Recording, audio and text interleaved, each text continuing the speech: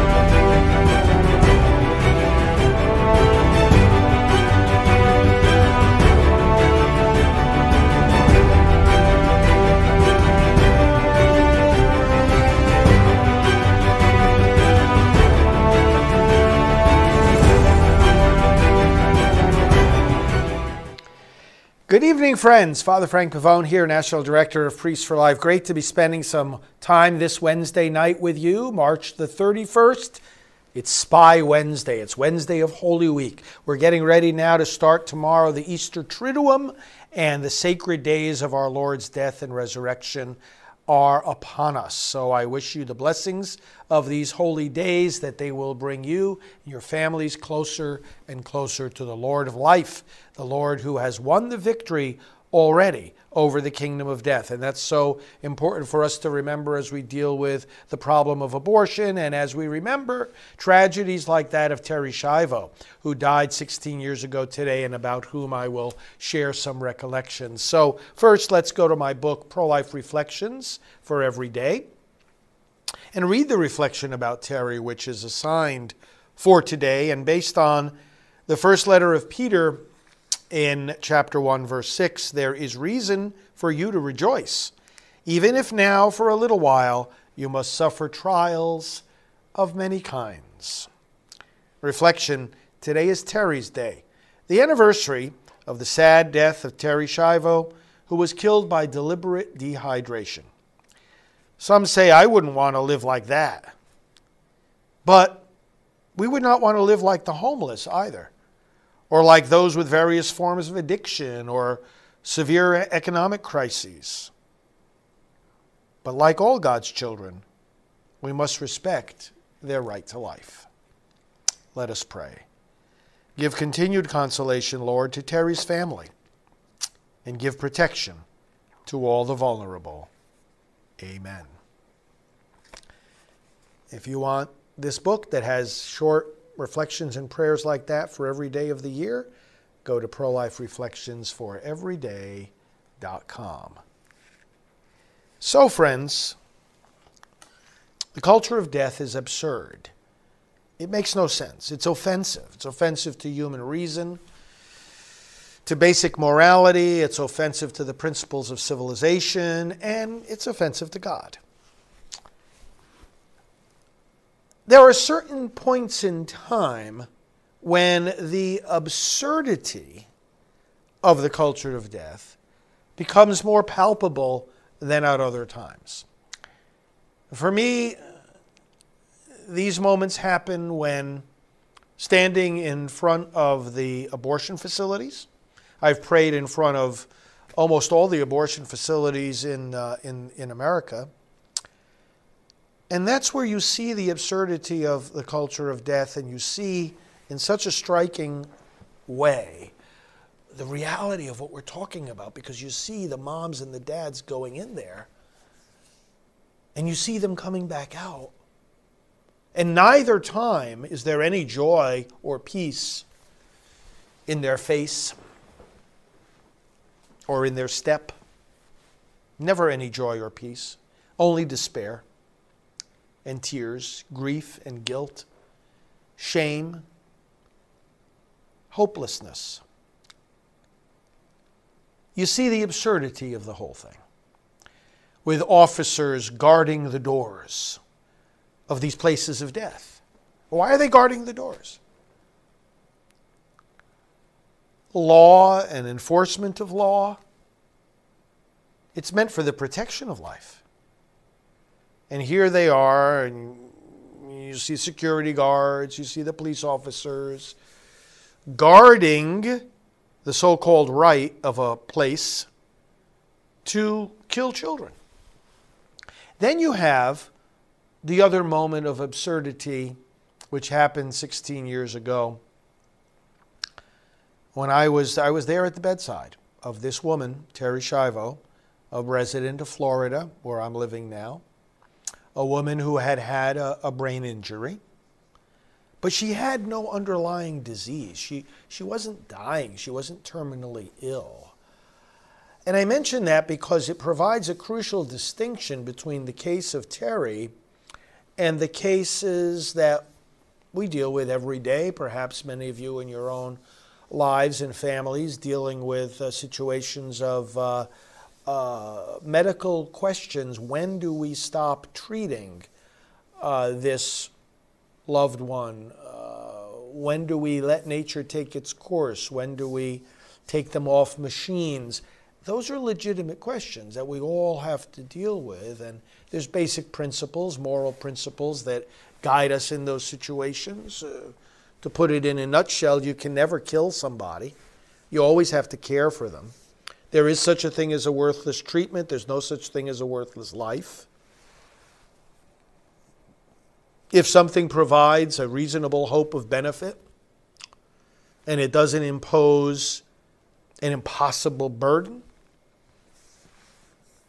or even an extremely difficult burden, well, then you need to do the things that you can do to preserve life and health, but you don't have to do everything. And that, in a nutshell, is the church's very reasonable position on the question of when you withdraw medical treatment from somebody. But the case of Terri was not about that. And this is where it's so crucial to understand. It was not an end-of-life case.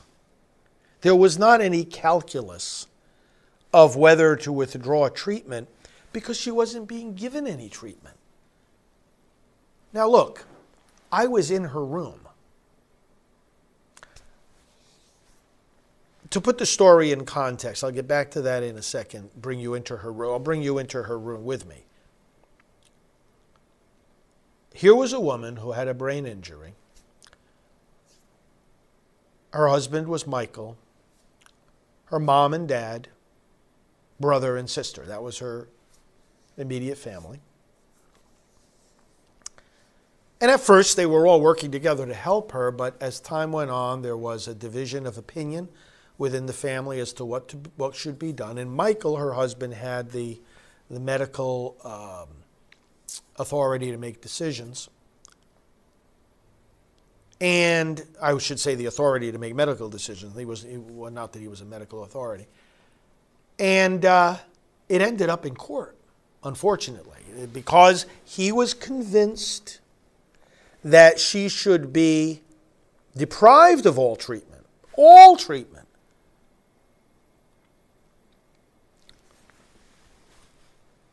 And meanwhile, mom and dad and brother and sister said, no, we want to take care of her. We want to take care of her. We want her to get rehabilitation therapy. We want to see if we can bring her back to some deeper level of functioning. Because her functioning was impaired. She wasn't lying still, unable to respond. No. She was responding. She was interacting. But in a more limited way. So a court battle ensued, and Michael actually prevailed upon the court to order that she not be fed or given water. Now, I'm saying she didn't need any treatments. Meanwhile, as Cheryl is saying, he went off with another woman. But Terri had to be fed with a tube because she was not able to swallow. That's not medical treatment. That's feeding. That's your food, your nourishment. When you come back from a meal, you don't say, I just came back from my latest medical treatment. Of course, it preserved your body, your health. Of course, you need food and hydration. You don't consider it a medical treatment, do you? And this is the problem when it comes to cases like this. There's no underlying disease. There's an injury. An injury is not a disease. There's an injury, but she was living and healthy, and to a certain extent responsive. And I was able to see that for myself, as I'll describe in a moment. But as the court battle unfolded, and the family kept appealing the case to say, okay, Michael doesn't want to give her any treatment, but we do. So shouldn't it make sense that the parents and the siblings can take back their daughter, their sister, and take care of her? And they weren't asking anything of Michael. They said, go live your life. Just leave us alone and let us care for Terry. And despite the fact that the governor of Florida and the president of the United States and the Pope of the whole Catholic Church were advocating for Terry, somehow that couldn't happen. Somehow that couldn't be done. And it shows how faulty our legal system, our judicial system is. That humanity cannot prevail over some kind of legalistic court decision saying, oh, well, Michael has the right to decide this. Yeah, and you forfeit that right as soon as you decide to kill somebody. I said it back then 16 years ago. I say it again tonight. He killed Terry. The problem here is not that we have to provide every measure to keep somebody alive if they're dying. The problem is that some people think that certain lives are worth less than other lives. That's the fundamental issue. Because somebody is not functioning at the level of what you might call a normal people. I mean, we can talk like I'm talking to you. You can respond with your comments in the chat. I mean, we know what it means to respond normally, right? Function normally. But if you can't talk, if you can't swallow, well, okay, you're at a lower level of functioning. But does that decrease your value? Does that decrease your rights? Does that decrease your dignity? Does that mean you're less deserving of protection?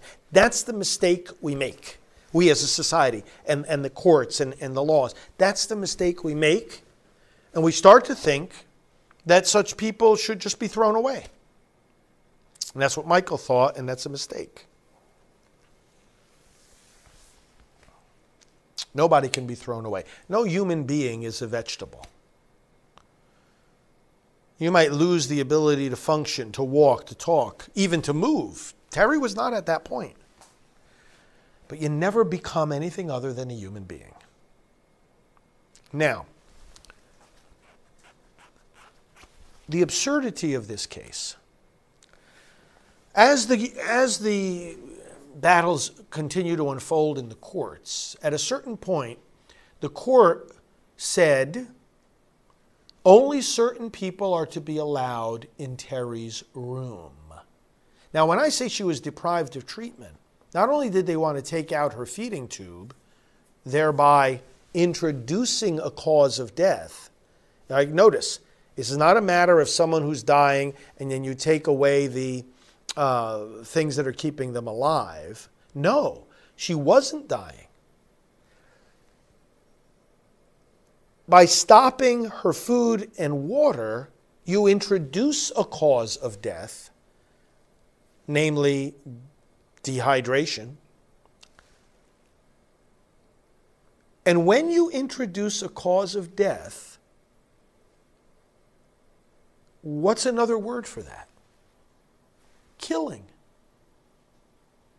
Killing can be by commission or omission, by something you do or something you fail to do. This was killing.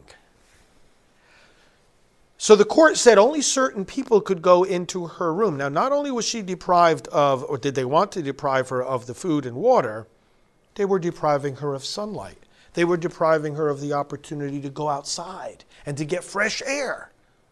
This was a total horror story. Okay, so the court said only certain people could go in the room, and they gave the family, both families, okay, Michael on the one hand and the Schindler family on the other, the opportunity to make a short list of people who would be admitted to see Terri Schiavo. And they put my name on the list.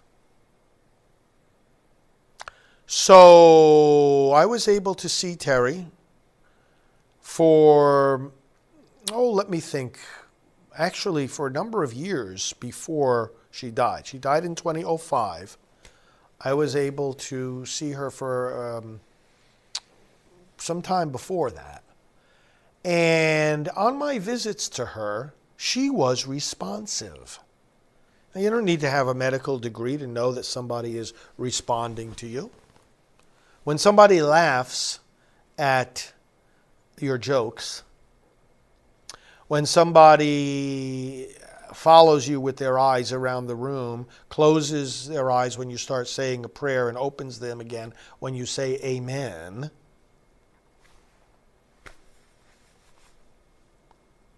that's what she did when I was in the room. That's what Terri Schiavo did. She was responsive. Now, again, I'm not making the argument that because she was responsive, therefore she should have been protected. Her life has value whether she was responsive or not. I'm saying she was responsive to contradict the mythology that those that wanted to kill her were trying to spread. If you want to kill her, just come out and say so, okay? But don't try to make people think, well, she's a vegetable and she's not responsive. That's nonsense. That's garbage. It's a lie. Again, I was there in the room. Anybody who was not in the room cannot tell me how responsive she was or wasn't. Nor does it have anything to do with how much she would recover. Sure, the family wanted to give her more therapy, more chance at life. But again, it doesn't mean that because you may only recover a certain extent, a certain amount of your functionality, therefore you're not worthy of it. It doesn't mean that. Again, it's a philosophical mistake. It's a moral depravity. We know she was responsive. We know she wasn't dying. Let me tell you something that was not in that room. No machines. And still to this day, the myth is circulated that this woman was on life support. Again, because people are trying to muddy the waters, okay, and turn this into an end-of-life medical decision-making, withdrawal of treatment kind of decision. It had nothing to do with that. There was no treatment being given. Terri was healthy but injured. Terri was alive without any assistance. There was no breathing tube. There was no breathing machine. There was no ventilator. There wasn't even an IV. There was nothing. No machines. So some people who say, well, she was on life support. Why didn't they remove her from life support? Listen, sometimes it's okay to remove a person from life support. If the support isn't going to help them. But she was not on life support at all. At all. Her body was supporting itself quite well. She had no disease. You ever hear people who say she was on life support, you ever hear them tell you what kind of disease she was dying of? Ask them that. There was no disease. You never have an answer to that question because there was no disease. So here we're talking, so we have to start the argument by framing the argument, right? If people disagree about the Terri Schiavo case, you got to start with the facts and lay out what was happening. What was happening was this woman was injured. She wasn't getting any, speech therapy or physical therapy. Michael denied her all of that. And, Elisa's asking an important question. How did she get injured? Bottom line is we don't know. There are only two people who do know. Terri Schiavo, who couldn't talk about it, and guess who else? Michael. And the day that she suffered that injury, they had a terrible argument prior to that. That's all we know. We don't know exactly the cause of the injury. And maybe, just maybe, Michael didn't want her to be able to speak. Again, we don't know. Of course, people are still scratching their heads as to why Michael wouldn't just say, okay, I'll go on with my life, you folks go on with yours.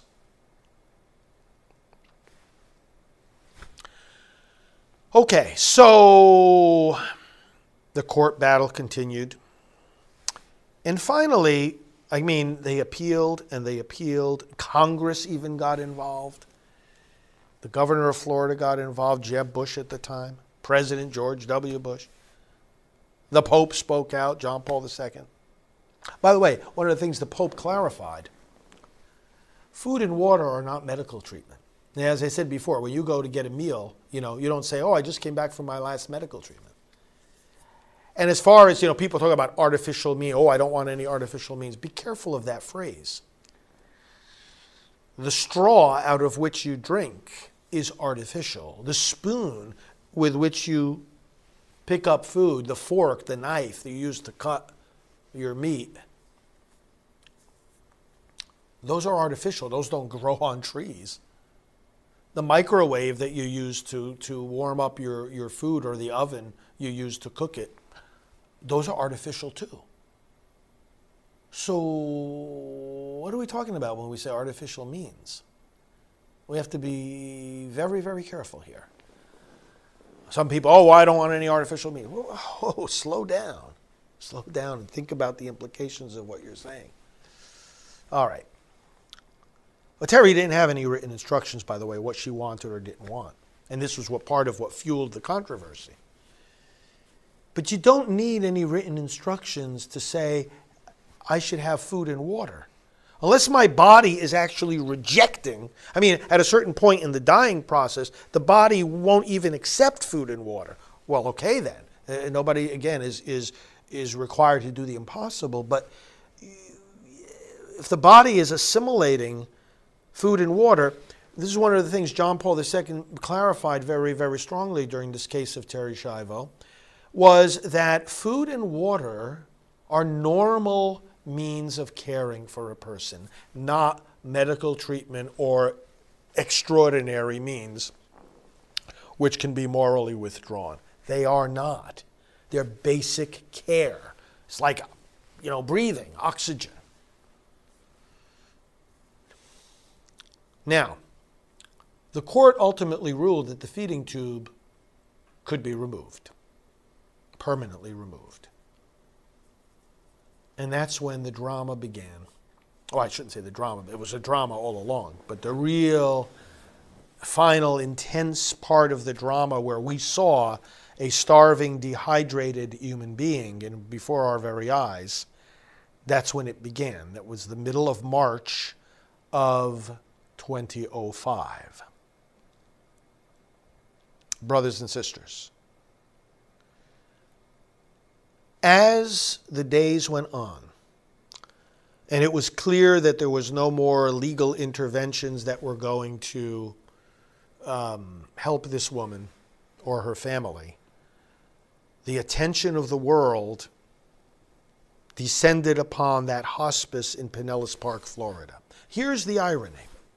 I was there, and it looked like, your local county fair, where you have all these booths set up one after another, except, they weren't food stands or games. They were media outlets. Up and down the street, this whole street was filled with these media tents, okay? I remember Larry King was there, Sean Hannity, Anderson Cooper, all the big media guys of those days were there. And I went from booth to booth. They were interviewing me because I was able to get into the room still. I was one of the only people who was able to be in the room. And here's the irony there. You see the irony? All these cameras, there was more camera equipment out there than you could count. I don't know how many millions of dollars of electronic equipment and camera equipment were there, but nobody could see her. Ponder that irony for a moment. Not one of those cameras could go inside. The eyes of the world were focused on Terri Schiavo. The eyes of the world, not only national media were there, international media were there. The eyes of the world were focused on Terri Schiavo, but no one could see her. Except a few of us. These eyes saw her. And I'll tell you what I saw. By this time, the day before she died, her mom and dad could no longer even go into the room. Now, her dad has since passed away. Her mom, Mary, is still living here in Florida. And her brother and sister, Bobby Schindler and Suzanne. So I was in the room that night before she died and the next morning with Bobby and with Suzanne. You know who else was in the room? Armed guards, police officers, were in Terri's room. Why were police officers there? By the way, we couldn't bring anything into the room. We couldn't bring anything into the room. Nothing. We had to leave keys, phones, pens, everything. We had to leave them at the desk outside of her room. Now, this is in a hospice. Outside of her room, where there were armed guards sitting at a table and standing by the door. You had to be on that little short list to get in the room. And I remember the morning that she died, I'm kneeling by her bed praying, and I didn't have my this watch that I have now.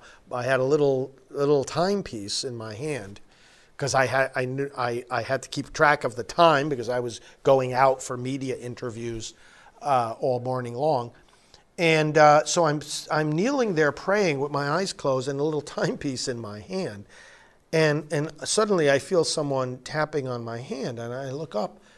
And it's one of the police officers, because not only were they outside the room, they were standing around her bed. Armed police officers. Not one, not two, not three. There were 5 of them. Taps my hand. Father, what do you have in your hand? I said, oh, it's just a little timepiece. I'm going to have to take that. We could have nothing in our hands. For fear maybe that we had a drop of water that we were going to put on her parched lips. So there we were praying. And we had, like I said, we spent the whole night, practically the whole night, the night before. And much of that morning up until about 10 minutes before she died, we were ushered out of the room. What did she look like? You know, the other side tries to say, someone is asking why were the police there? Because there was a court order that this woman should die of starvation and dehydration. Nobody was permitted to give her food or water. As a matter of fact, there were some children outside. Remember, at this point, there were hundreds of people that had gathered outside for days and days to pray and to speak up for Terri. And some children who had come got actually some cups of water and went into the hospice because they wanted to bring Terri a drink of water. Do you know they were arrested? You heard me right. Children trying to bring this starving woman a cup of water were arrested. And the judge told them, you have to write a letter saying how wrong you were to do that. Well, you know what? These courageous children wrote a letter all right, but they said the opposite. They quoted Jesus. Anyone who gives a cup of water to one of these disciples of mine will not lose his reward. They didn't apologize for anything, nor should they have. Shame on the judge. So, police officers were standing around her bed to make sure nobody gave her food or water. What did she look like? Her face by this time, now this was the night before she died, so it had been 2 weeks. Not everybody can go that long without any water. You can go some good amount of time without food, but not so much without water. But she made almost a full 2 weeks. Brothers and sisters, her face was frozen. But it was not frozen in a smile. It was not frozen even in a neutral glance. Her face was frozen, and I was looking at her face for a long time, trying to think, what are the adjectives that describe what I'm looking at? And the emotions that I saw on that face, I would describe with these 2 words: horrified sadness. That's what she looked like,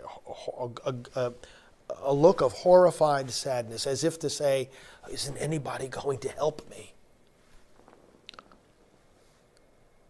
And she was frozen except for one part of her face. You want to guess which one it was? You want to guess what was moving? Her eyes. I'll never forget this. And maybe some of you who have a medical background would know exactly what was going on here, but her eyes were open. They weren't closed. And they were darting back and forth, back and forth, back and forth. She was panting also. She wasn't breathing peacefully. She was panting. Unbelievable. And a few inches from her head, on the table next to her bed, as a story I've told many times, a vase of flowers filled with water. There it was. Now, if I had dipped my finger in that water and put it on her lips, the police officers would have taken me out of the room under arrest. The flowers were growing and living and flourishing in that water. Terry was dying for lack of water. Brothers and sisters, the absurdity of the culture of death was very palpable at that moment. And here's the other thing that was very palpable: your prayers. Many of you lived through those days, followed the events on the news, heard and saw me doing interviews. Many of you lived through those days. Some of you are too young to have even remembered those days. But people were praying across the nation, around the world. People were praying. They were praying so intensely. And we felt those prayers in that room. It was so palpable, so palpable. And that was a great consolation. And we told Terry, one of the things, we didn't know at that moment how much she was able to hear or not hear. And we said to her, Terry, that people around the world are praying for you right now. You are not alone. That was one of the key things I kept saying to her.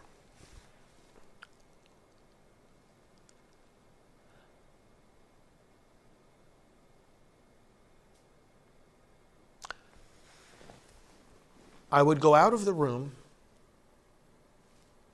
What they were doing, by the way, the people that were running the hospice were making sure that Terry and her family and I, and there were other advisors there of the family, would not in any circumstance intersect with Michael Shivo. So when Michael wanted to come in, they asked us a few minutes before that to go out. They were carefully controlling who was going where. When I came out of the hospice, I would go to the cameras. And let me show you a little clip here. One of the interviews I lost track of how many of these interviews I did describing different details of what was happening in that room. But I came out there, and brothers and sisters, I told the truth about what was happening in that room. Michael Shivo and his attorney, George Filos, were creating all kinds of lies. Oh, this is peaceful and dignified. It was not peaceful and dignified. It was horrifying and violent. And I was able to say so because I was in there. Let me show you one of the little clips from the news from those days. Good morning, everyone. The autopsy being done on Terri Schiavo may help to determine the extent of her brain damage, but the results won't be known for several weeks. Schiavo's father thanked supporters at a memorial service in Florida Thursday night. This morning, a spiritual advisor to Schiavo's parents told Diane Sawyer about his final visit with Schiavo shortly before she died. Terri was holding two stuffed animals, a cat and a dog, and there was a little stuffed bunny rabbit next to her on her left side. Very poignant, and as we sat there and prayed, it crossed my mind that if those animals were real, we wouldn't be able to do to them what was being done to Terri. It was a very, very emotional time. Are we about to enter another now long court battle over burial and whether she'll be cremated or not and where the ashes will be placed? My understanding is that she will be cremated. I have not, in any of my discussions with the family over the last several days, heard anything to the effect that they're going to engage in another court challenge of that kind. Schiavo's husband has said he plans to have her cremated. Her parents want a Catholic burial. So, and there were many such, but I had the opportunity to give many such interviews coming out of that room, and of course after Terri died, to call it what it was, murder. Murder. Absolutely no question about it.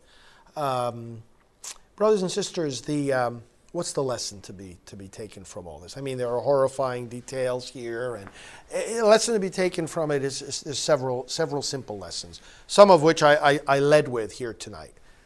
There's no such thing as a worthless life. There are lives that are functioning at a lower level, but you never lose your dignity. There are worthless treatments. There's no worthless lives. Secondly, food and water are not medical treatment. You don't deny people food and water. And one of the things that has to be done is that state laws need to be changed, because a lot of this is a matter of state law. If the state says that food and water are in the category of medical treatment, well, then medical treatment can be denied. So therefore, you end up having a formula for starving and dehydrating more people. Food and water, never medical treatment. That's another important takeaway from all this. Thirdly, make your wishes known for life. For life. And that's where there's a document called the Will to Live, not Living Will. Living wills can be very dangerous and obscure and vague. The Will to Live says very clearly, I want measures taken to protect me, to preserve my life, and I will appoint a healthcare proxy to speak for me if I cannot speak for myself. Fine, there's nothing wrong with that, and you evaluate the situation when it arises. In fact, that's part of the challenge of trying to make medical decisions in advance. You don't want to make medical decisions for yourself in advance because you don't know what kind of medical problem you will have, nor will you know the treatments available to you at the time that you have them. So it's a dangerous business to try to make detailed medical decisions now in advance of a future that you don't know and cannot know. What you can do is in broad terms say that in consultation with my clergy and my doctors, in respect for my beliefs, I appoint this person to speak for me if I cannot speak for myself, and I want the preference to be for the preserving of my life rather than the ending of my life. Because the danger nowadays in our culture, in our society, is not that we're going to be hooked up to all kinds of machines that we don't want, causing us endless suffering and a prolongation of a very tenuous life. That's not the danger, my friends. The danger is the opposite. That fundamental, basic care is going to be taken away from you. So the will to live, if you go to our website, priestsforlife.org, and look up Will to Live, you'll see it's a document. There's a different one for every state, prepared in accordance with that state's laws, and indicating your preference to, in fact, be cared for. That's another important takeaway from this whole thing. But, you know, the other lesson is this. She would not have been killed had tens of millions of unborn children not been killed first. We have paved the way for this. The throwing away of a life that some consider unworthy of living, well, that's what we're doing with the unborn every day by the thousands. We do it with them by the thousands. It's no big stretch for it to happen to someone who's a little older. Let me show you our web page that we have, priestsforlife.org. Oh, Colleen is asking an important question. Did Michael ever express remorse? No. At least not that I know of. I think we would have heard of it if he did. But no. No, unfortunately not.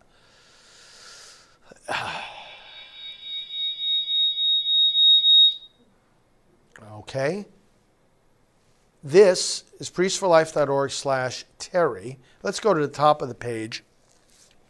Priestsforlife.org/Terry is a page that you will be able to find all kinds of links, all kinds of information about Terri Schiavo, about this case.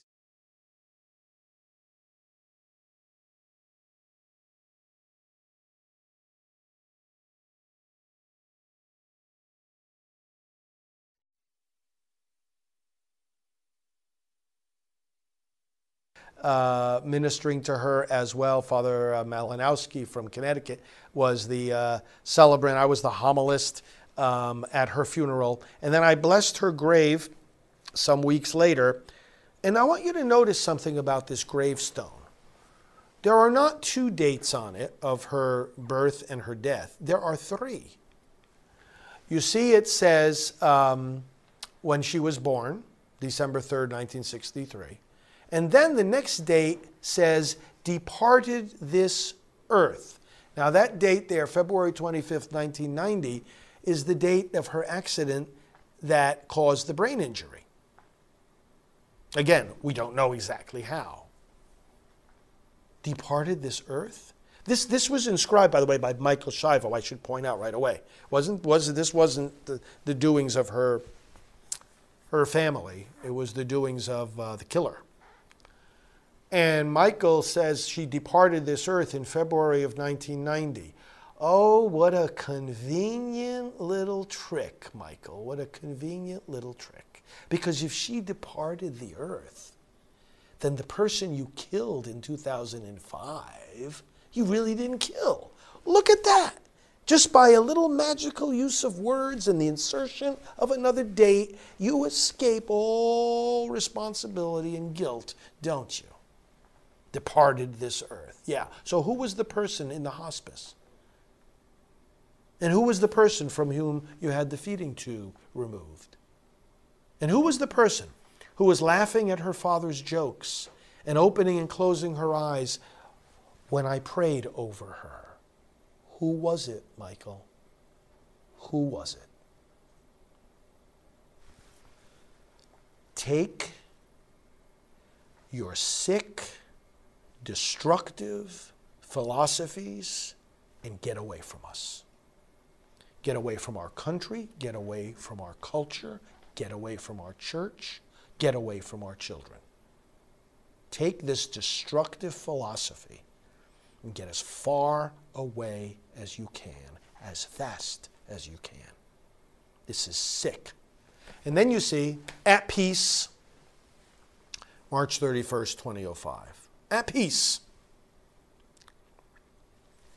It's sick. Really sick.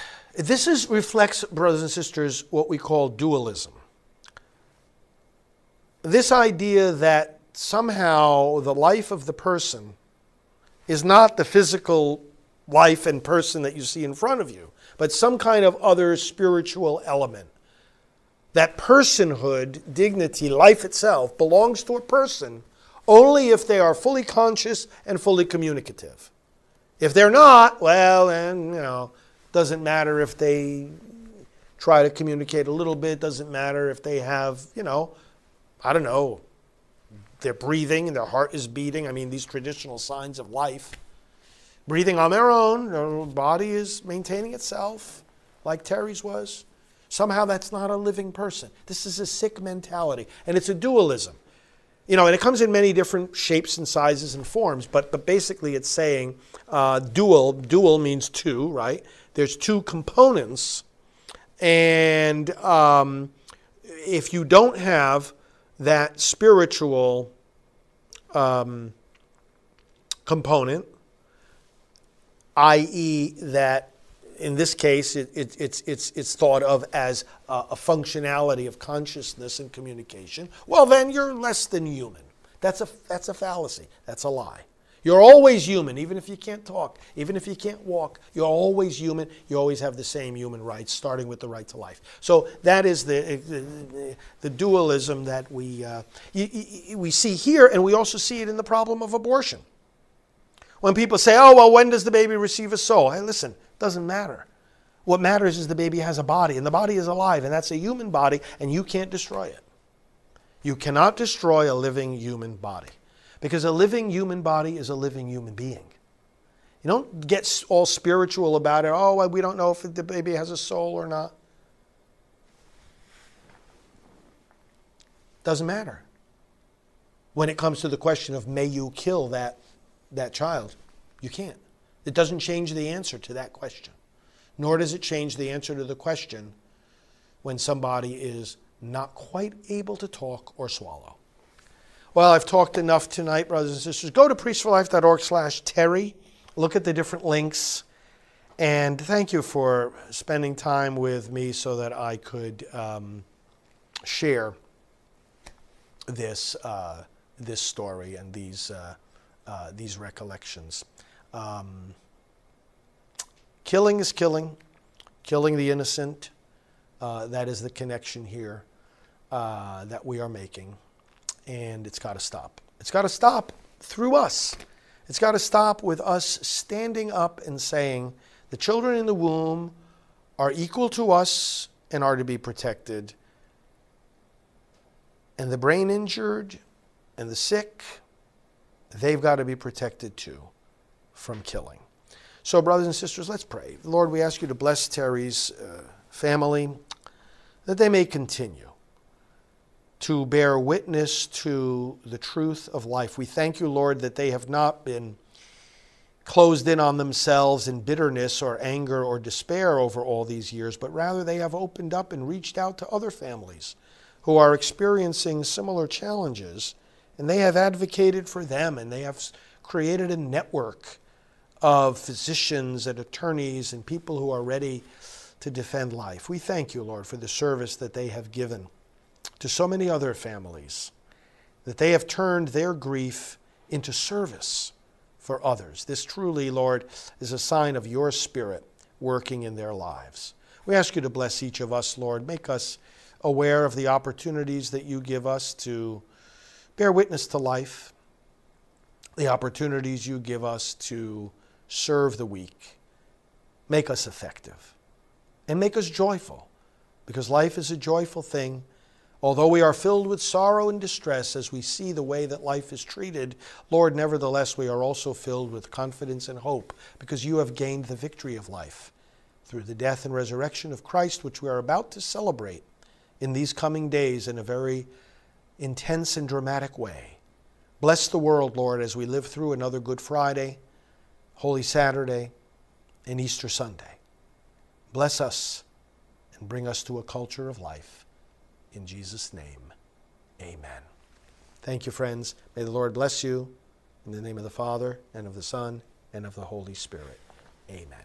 Father Frank Pavone here of Priests for Life. Talk to you soon. We have Jim Garlow, and we have Father Frank Pavone, someplace there in the audience, so I appreciate you. I appreciate you.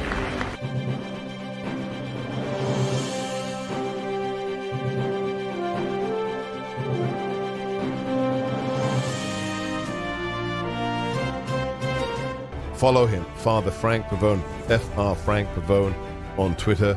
He is the National Director of Priests for Life. Please go to priestsforlife.org.